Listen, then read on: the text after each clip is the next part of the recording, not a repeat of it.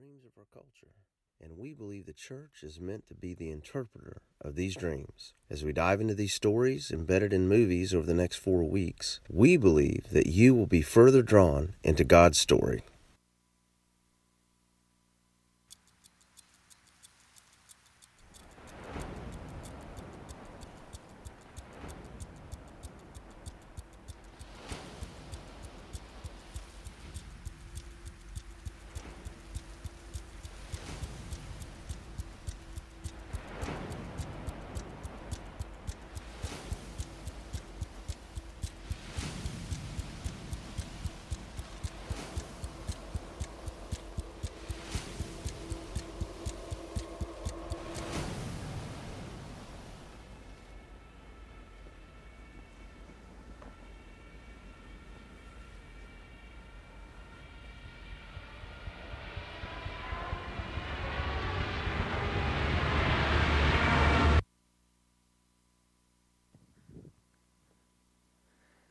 Dunkirk is one of the greatest rescue stories in modern history, certainly one of the greatest rescue stories in war history. In 1940, British soldiers were committed to defending France, almost their entire standing army, and they underestimated the Nazi forces. They underestimated the Nazi strategy of blitzkrieg and how fast they could move, and they overwhelmed both the British and French forces, and they trapped almost the entire British army on the beach of Dunkirk.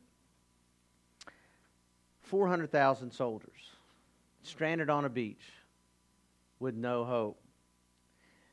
Sitting ducks for the German Luftwaffe and their Stuka planes diving, strafing the beaches. This next clip illustrates the hopelessness of this situation, and it's tough to watch, but it's necessary for us to watch to gather how they must have felt in those moments.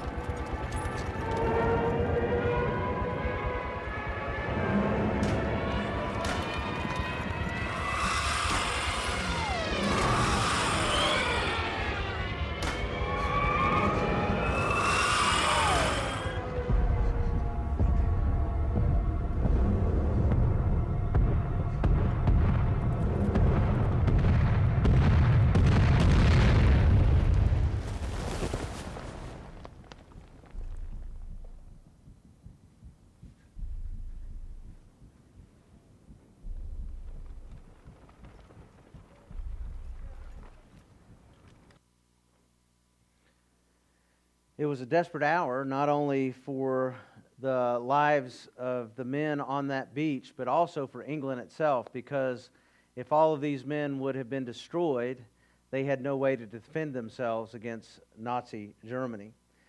All hope seemed lost. This movie won 3 Academy Awards. It was nominated for many more. It stayed on the box office top list for 4 weeks in a row. Why? Well, it's a rescue story. It's a grand rescue story. And rescue stories speak to our soul. They echo within inside of us something that we desire for everyone, for ourselves especially. And so, whether you're a believer or whether you're a non-believer, we're all drawn into rescue stories. Last month, we seemed like the world seemed to be focused in on 12 boys, a soccer team and their coach trapped in a cave in Thailand. It seemed as if the whole world was watching and waiting and hoping and praying for their rescue. And so rescue stories speak into our existence because every person is created by God with the image of God impressed upon their spiritual DNA, their soul. And so we want life to be saved. We want life to be rescued. I hate the loss of life.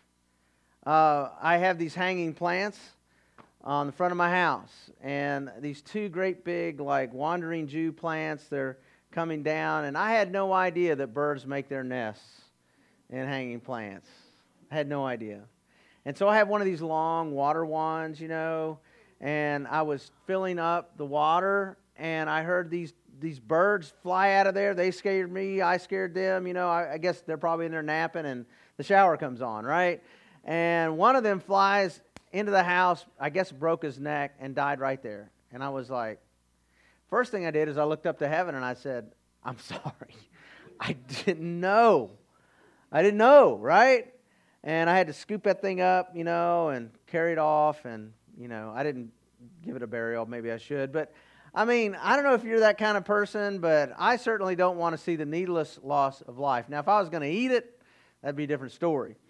But, it's hard to eat a bird that big. But anyway, we value life, don't we? And we want to see life sustained and rescued and spared disaster. And so every rescue story echoes into your heart, my heart. Now, every rescue story has at least 4 parts. There's 4 basic parts to a rescue story. There's a hopeless situation, right? There's an unlikely hero. There's difficult obstacles. And then there's the rescue itself. Now, if you're a believer, if you follow Jesus, I encourage you to write this down. It's on the front of your bulletin if you want to fill in the blanks. But this is a way to tell the gospel story. This is a way to tell about the greatest rescue story of all time. There are 4 parts in this rescue story. Now, every rescue story begins with a hopeless situation. For the soldiers at Dunkirk, it was on that beachhead with no way out. Only 25 miles from home, and there they are, trapped by an ocean. For you, it might be a doctor's diagnosis. Your hopeless situation might be divorce papers, or it might be the birth of a child with severe disability. For the Parker family, we're taking up some gifts for them and for their foundation. They had no idea that their daughter Claire was going to die of a form of leukemia. And so all of us face these hopeless situations.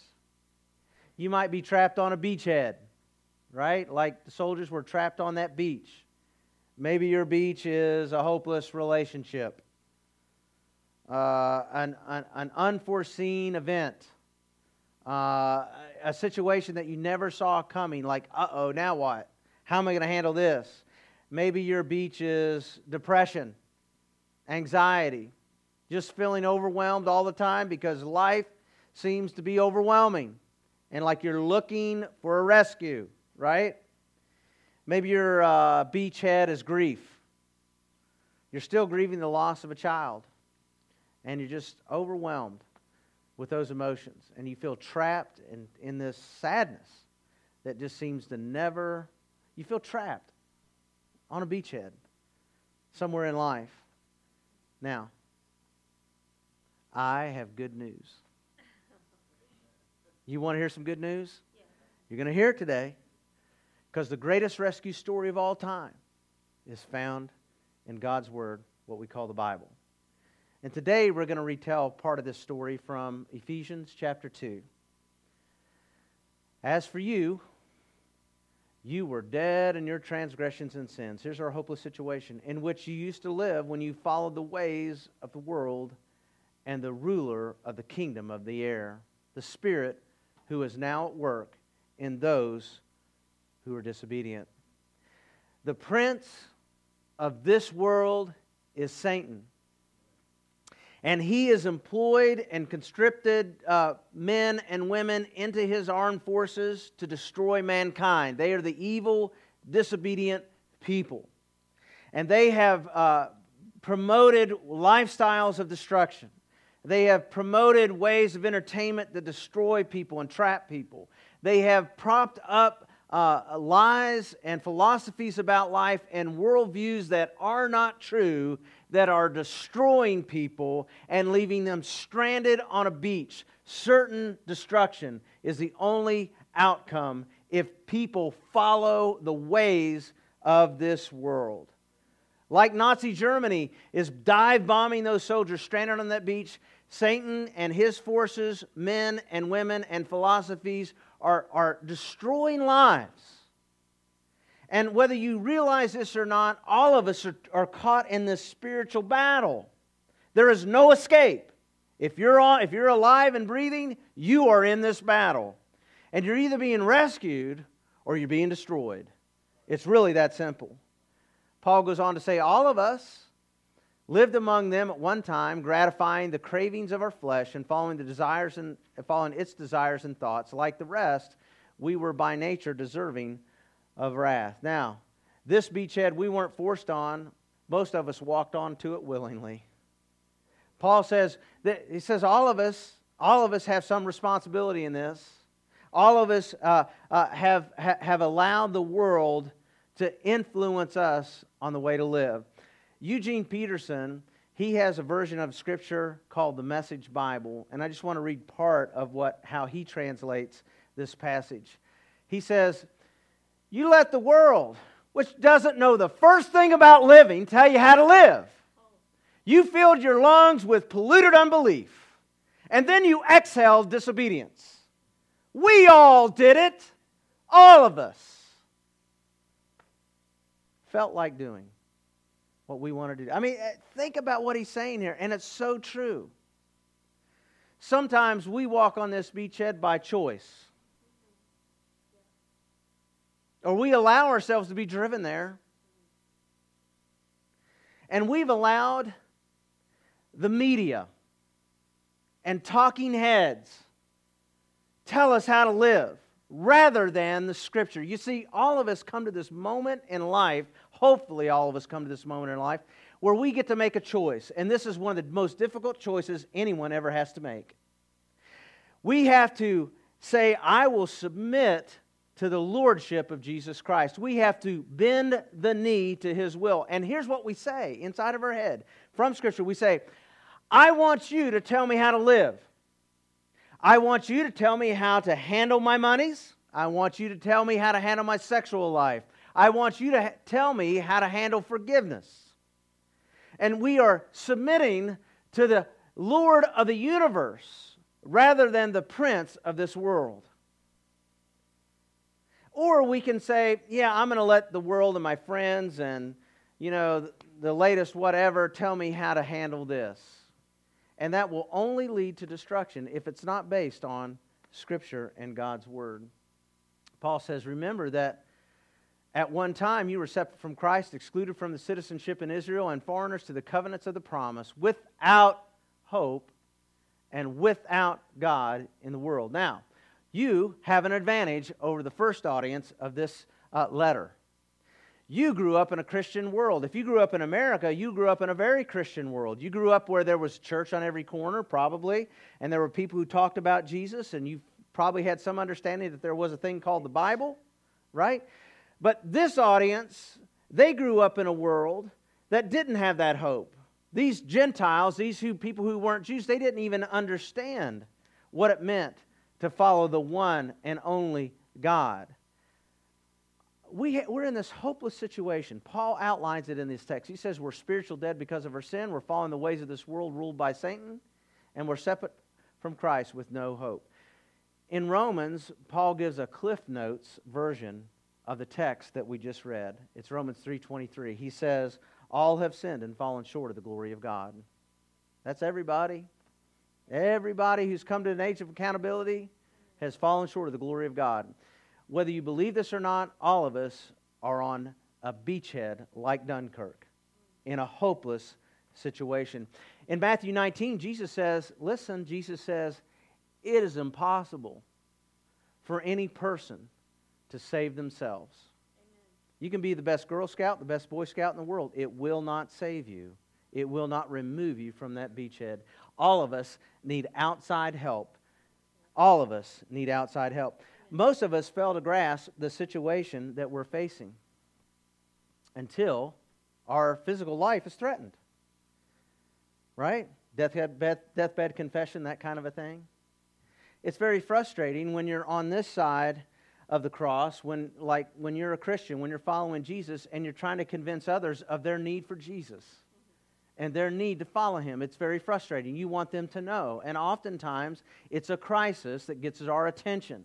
As a matter of fact, most of the most important things that we learn in life are learned through a crisis. Really? Yeah. I mean, think about it. The things that you've really learned. When did you learn to handle your money? When you're drowning in debt, right? When did you learn to, hey, I need some help on my relationship skills with my spouse, so I'm going to go get help because if we don't do something, divorce is certain. I need help with this addiction, so will someone step in and give me the tools and the encouragement to get out of this mess, right? My friend Tom Postal, he was a preacher up in Ohio. And Tom was a mentor in my life, and I just thought the world of him. He was he was a businessman, but he was a bivocational preacher, and he's just a good guy. He's passed away from cancer, but back in the early 90s, he was on Flight 232 from Denver to Chicago. As a businessman, he flew a lot, and this particular plane, fully loaded, over 300 passengers on this large plane, lost all but one engine in the flight, in midair. And the only thing it could do was circle.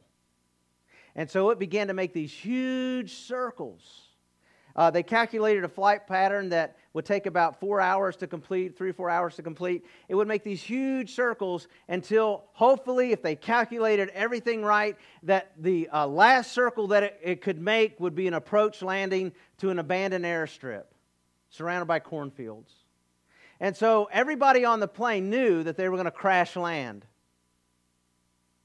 Tom's sitting in the middle of the plane, and he says, I know Jesus. Does anybody want to hear the gospel? Do you know how many people wanted to hear the gospel? All of them. There wasn't that other business guy going, hey, bring me another bottle of Jack. You know, that guy wasn't speaking up, right?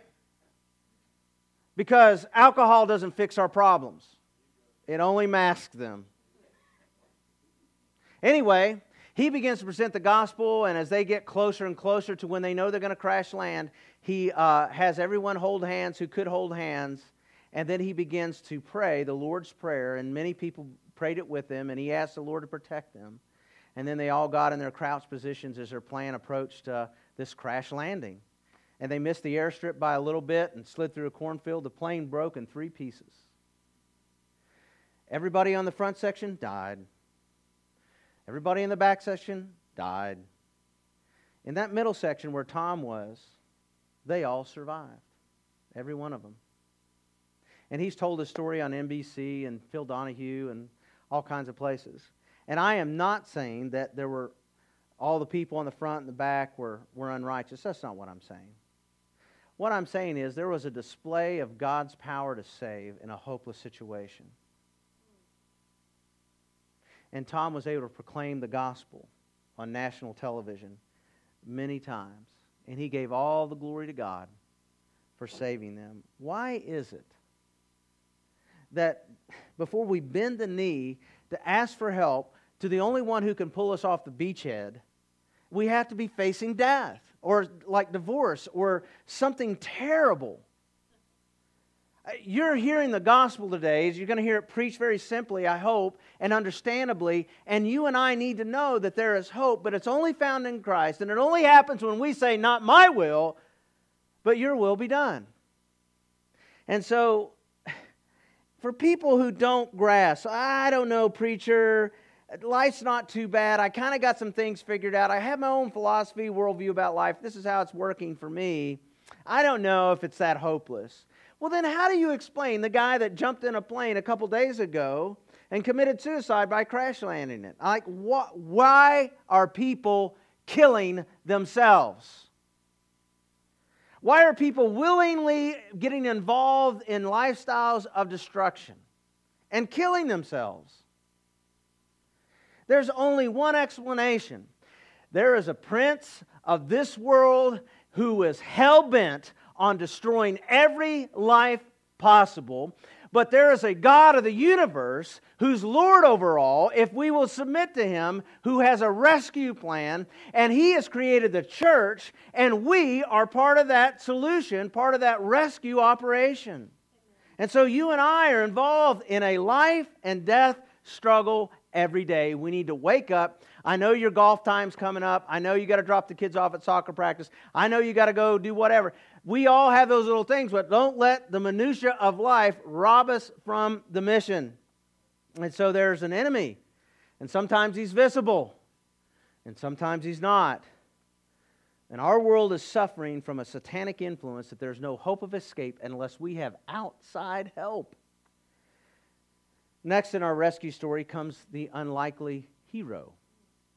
Paul says, but because of His great love for us, God, who is rich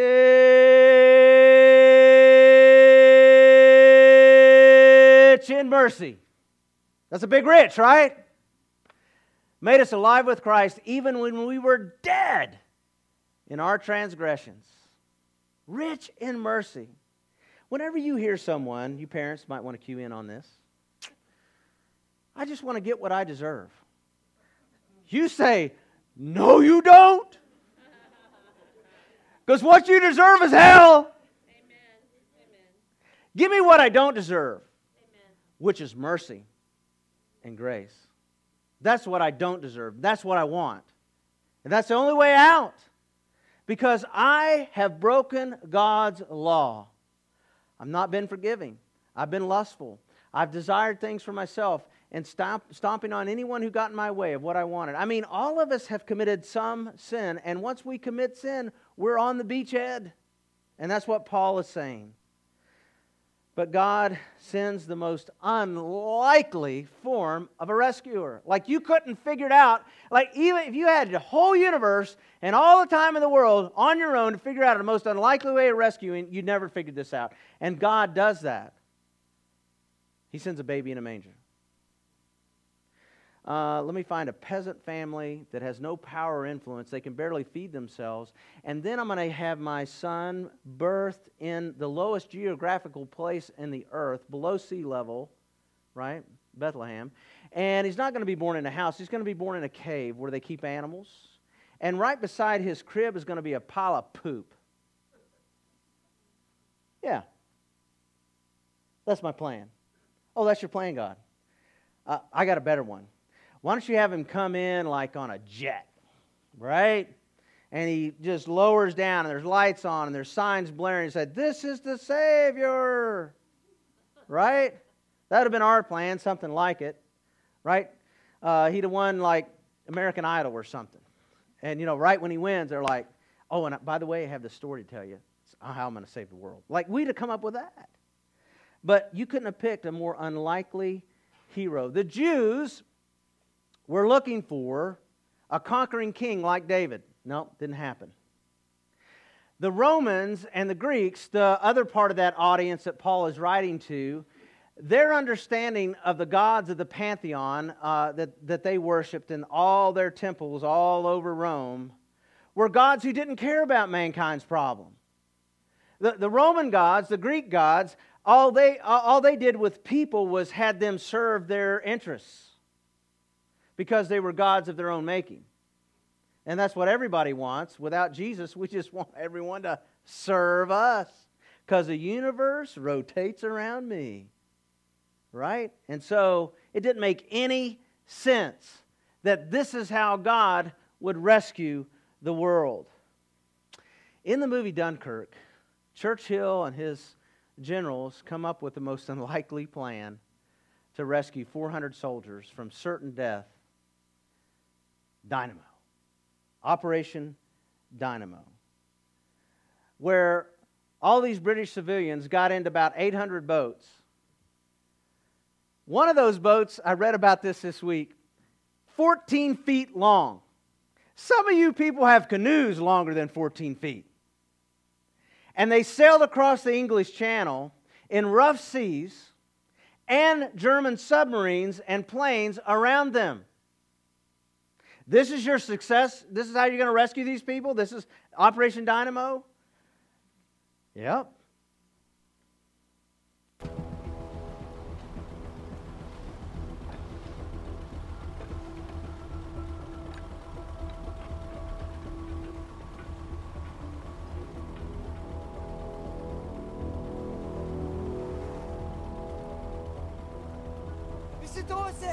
One of ours, George.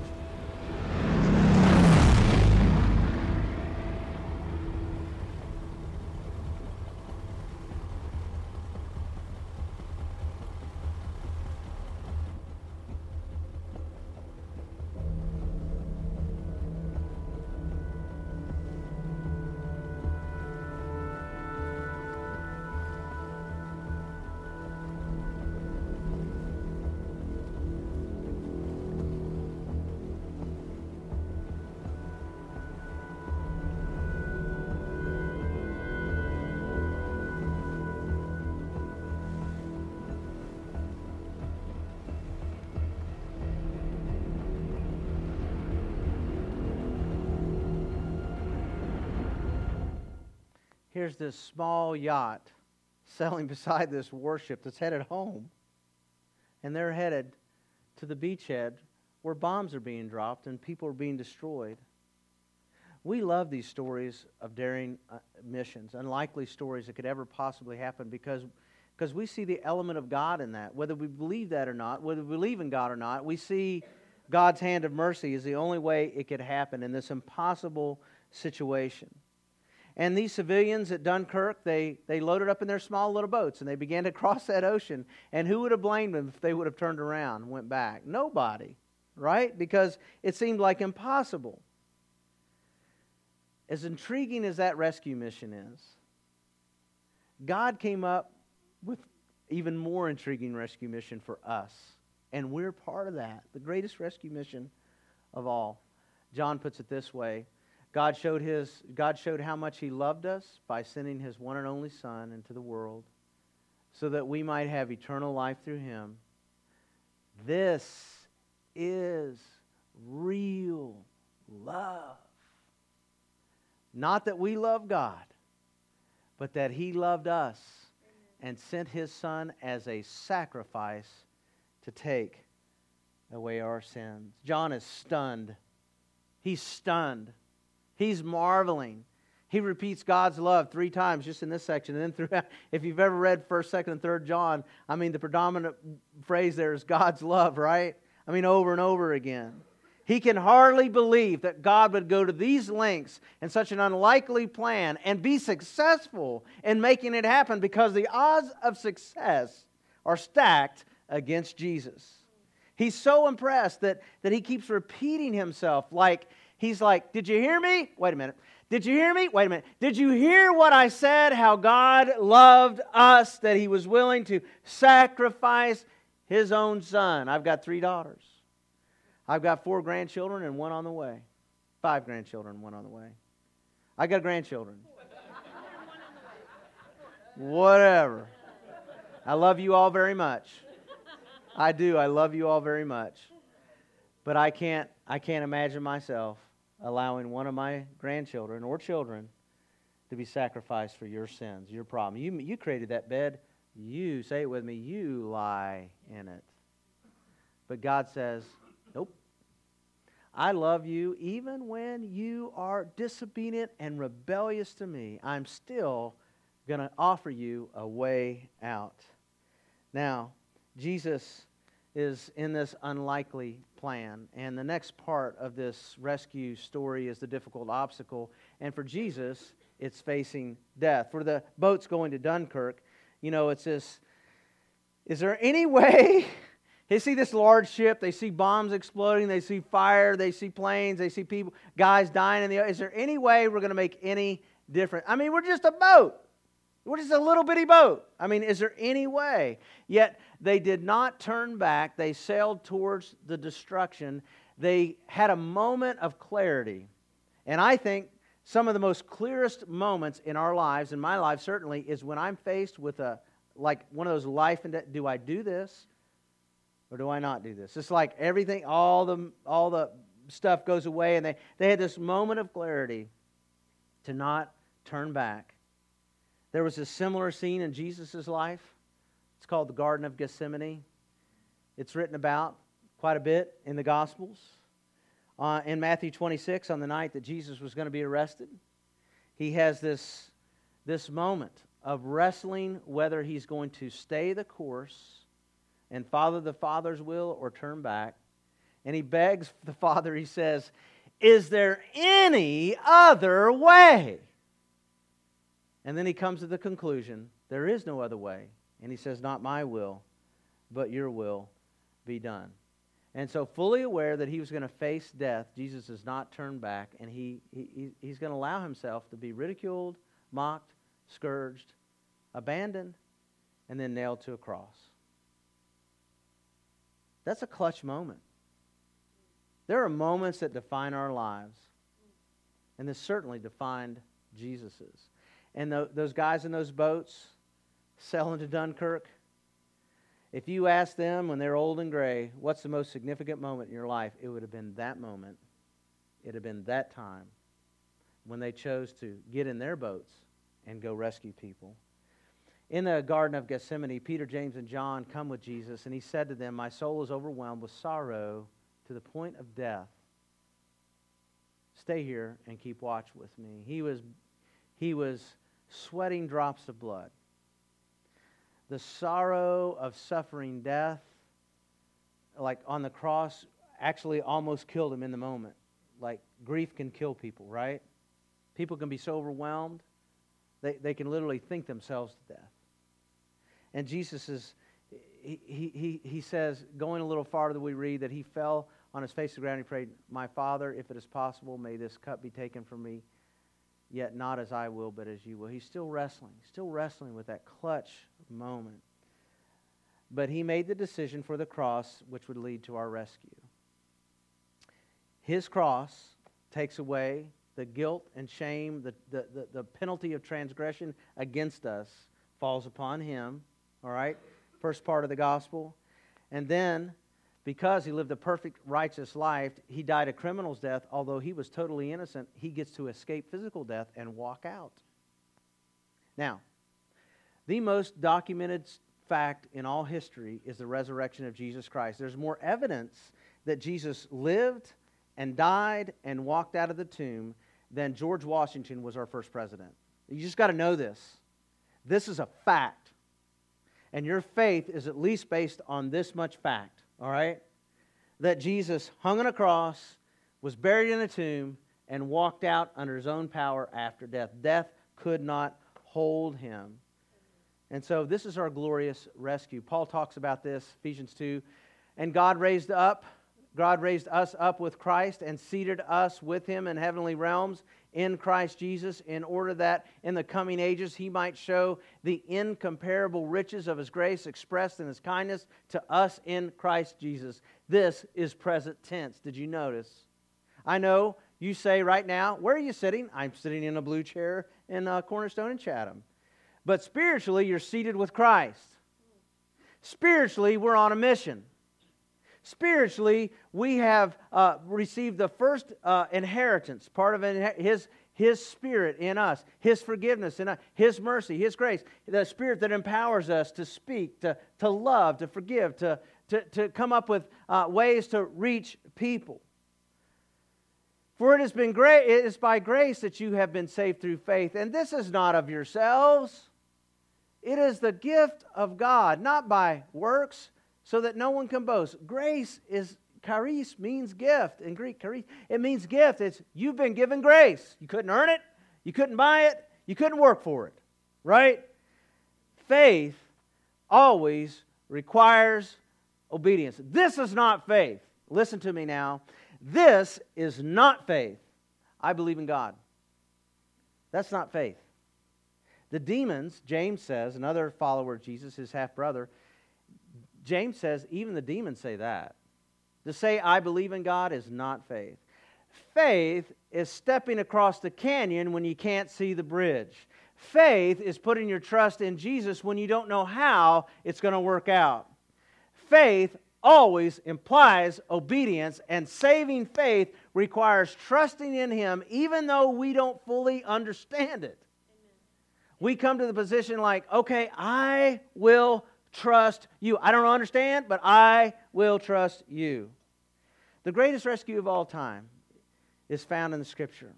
Dunkirk, another great rescue, is knowing that there's a possibility that dynamo might work. There's a possibility that there might be some type of rescue, but having no idea that there would be enough courage of the sailors with these small crafts around that big island, Great Britain, that would come. And there's this climactic scene in the movie that just celebrates this plan.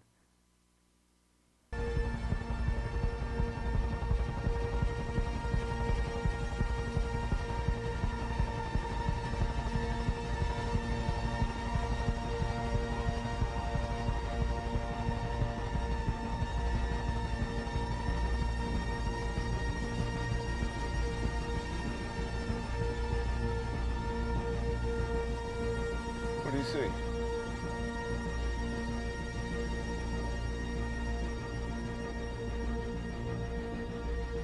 Home.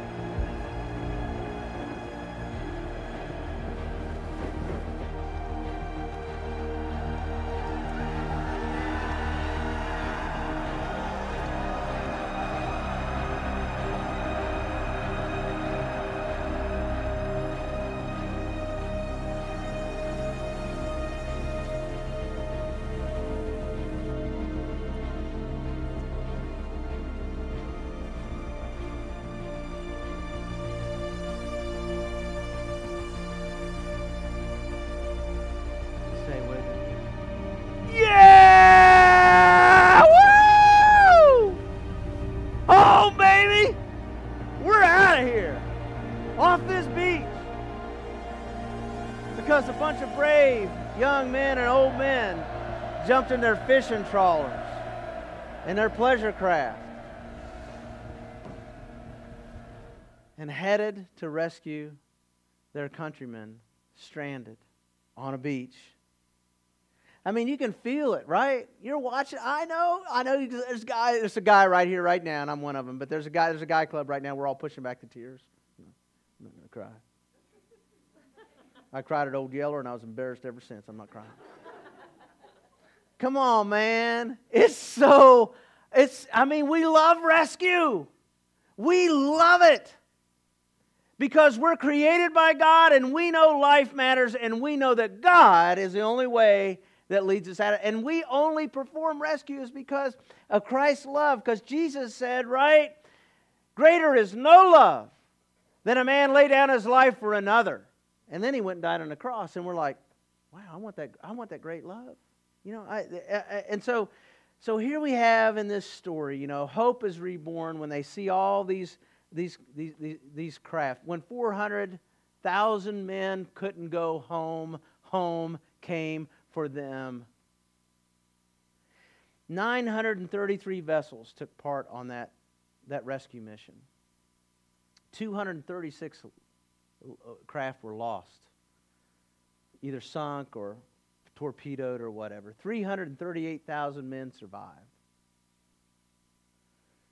Now, that scene of deliverance that we just watched reminds me of a passage that John wrote in the book of Revelation. He says, after this I looked, and there was before me this great multitude that no one could count, from every tribe, from every nation, tribe, people, and language, standing before the throne and before the Lamb. They were wearing white robes and holding palm branches, which is a symbol of victory, okay? And in their hands, and they cried out in a loud voice, here we go, salvation belongs to our God who sits on the throne and to the Lamb. We win. In case you haven't figured it out, there's only one way to win. It's in Jesus, and we win. Amen. There is no power that can destroy you. Only Christ can save you. We win. Amen. And Paul says he gives us this glimpse of what's going to be the most unimaginable celebration of all time. Now, all the threats, listen to me. All the dive bombers that are coming into your life right now, into your soul, into your marriage, into your adult children's lives, into your brother's life, your sister's life, your grandparents, all the destruction that's going on. I want you to know something. Christ promises victory to everyone who will trust in Him. There is a way off that beachhead, but there is only one way. And it seems unlikely. It seems like there is no way this is going to work out.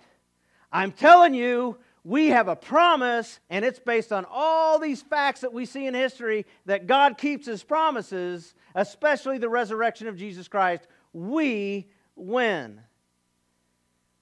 And God wants that victory for every one of us.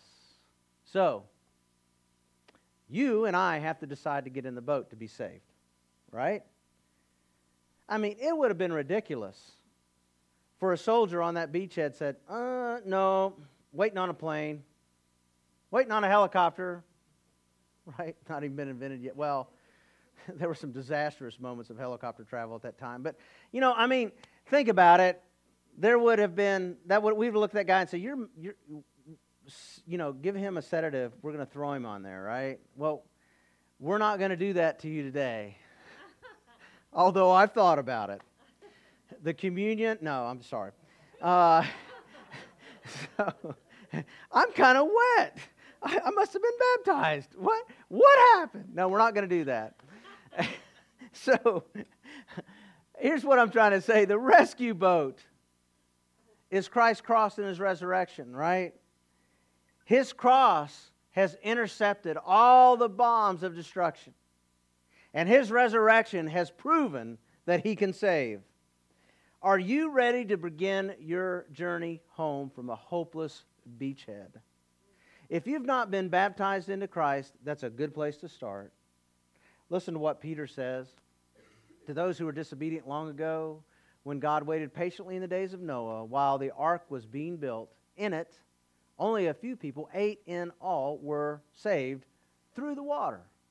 And this water symbolizes baptism that now saves you also, not the removal of dirt from the body, but the pledge of a clear conscience towards God. It saves you by the resurrection of Jesus Christ. Look, the water lifted the ark from destruction below. Those men escaped the beachhead by stepping into those boats, and the water carried them safely home to shore. This is the analogy that Peter is giving us here in the Scripture, is that it's through the waters that we're rescued from the destruction. If you've never been immersed into Christ, why won't you get in the boat? You have to make that decision. We can't make it for you. This is a very important decision. It does not mean that you have it all figured out, because faith requires doubt. So you're going to have some doubts. And you're going to have some I don't know if this is going to work out. But if you trust the Lord, He will bring you safely home. Those English soldiers escaped the destruction at Dunkirk by boat. Noah saved his family. There might have been 1 million people on the earth, maybe as high as 2-3 million people on the earth. They couldn't be convinced to get in the boat. They died. They suffered destruction. Noah and only his family. I mean, I get it that not everybody's going to buy in. I get it. Jesus said, narrow is the way if you find it. But I'm appealing to you. I'm pleading with you. I'm begging with you. I'm making a fool of myself to try and get you to make this decision. Because it's the foolishness of preaching, right? Well, some of you are like, he really is a fool. Now, there's another thing about this boat thing. For you who are saved, you have to decide to get in the boat. Because you and I all know people who don't know the way home. And you're like, I can't talk. Yes, you can. Sit and watch Dunkirk, and when you get done, you say, let me tell you about the greatest rescue story of all time. There's 4 parts of a rescue. There's this terrible situation, right? There's this unlikely hero. There's this difficult circumstances, and there's a rescue. I mean, you can do that, right? I know you can do it. You tell people about your stories all the time. You tell people about movies all the time. I know you can do this. You have to decide to get in the boat and be part of the rescue. You cannot sit on your thumbs. This is not part of the plan. Some of you are like, hey man, I'm saved, I'm going to heaven. That is not what it's about. The book of Acts does not mention heaven. The book of Acts talks about the kingdom of God being established in city after city after city, in people group after people group after people group. It is about going to rescue others once we ourselves are rescued. I bet there were some people in Great Britain who said something like, my boat will never make it. Or, I can't take the risk. This is our livelihood. I support my family by this fishing vessel. If I don't make it, who's going to take care of my wife and kids? And then after the rescue, the most celebrated rescue in war history, how do you think those people felt?